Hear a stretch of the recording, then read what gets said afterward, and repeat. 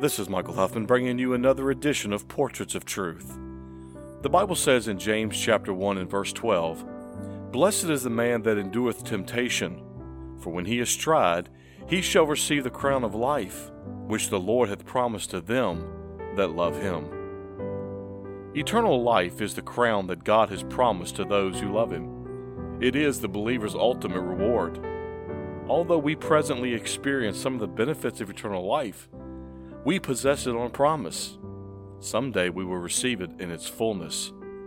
We are still waiting to enter into our future reward. At the Lord's coming, He will grant to us the fullness of eternal life. The Apostle Paul expressed a similar thought.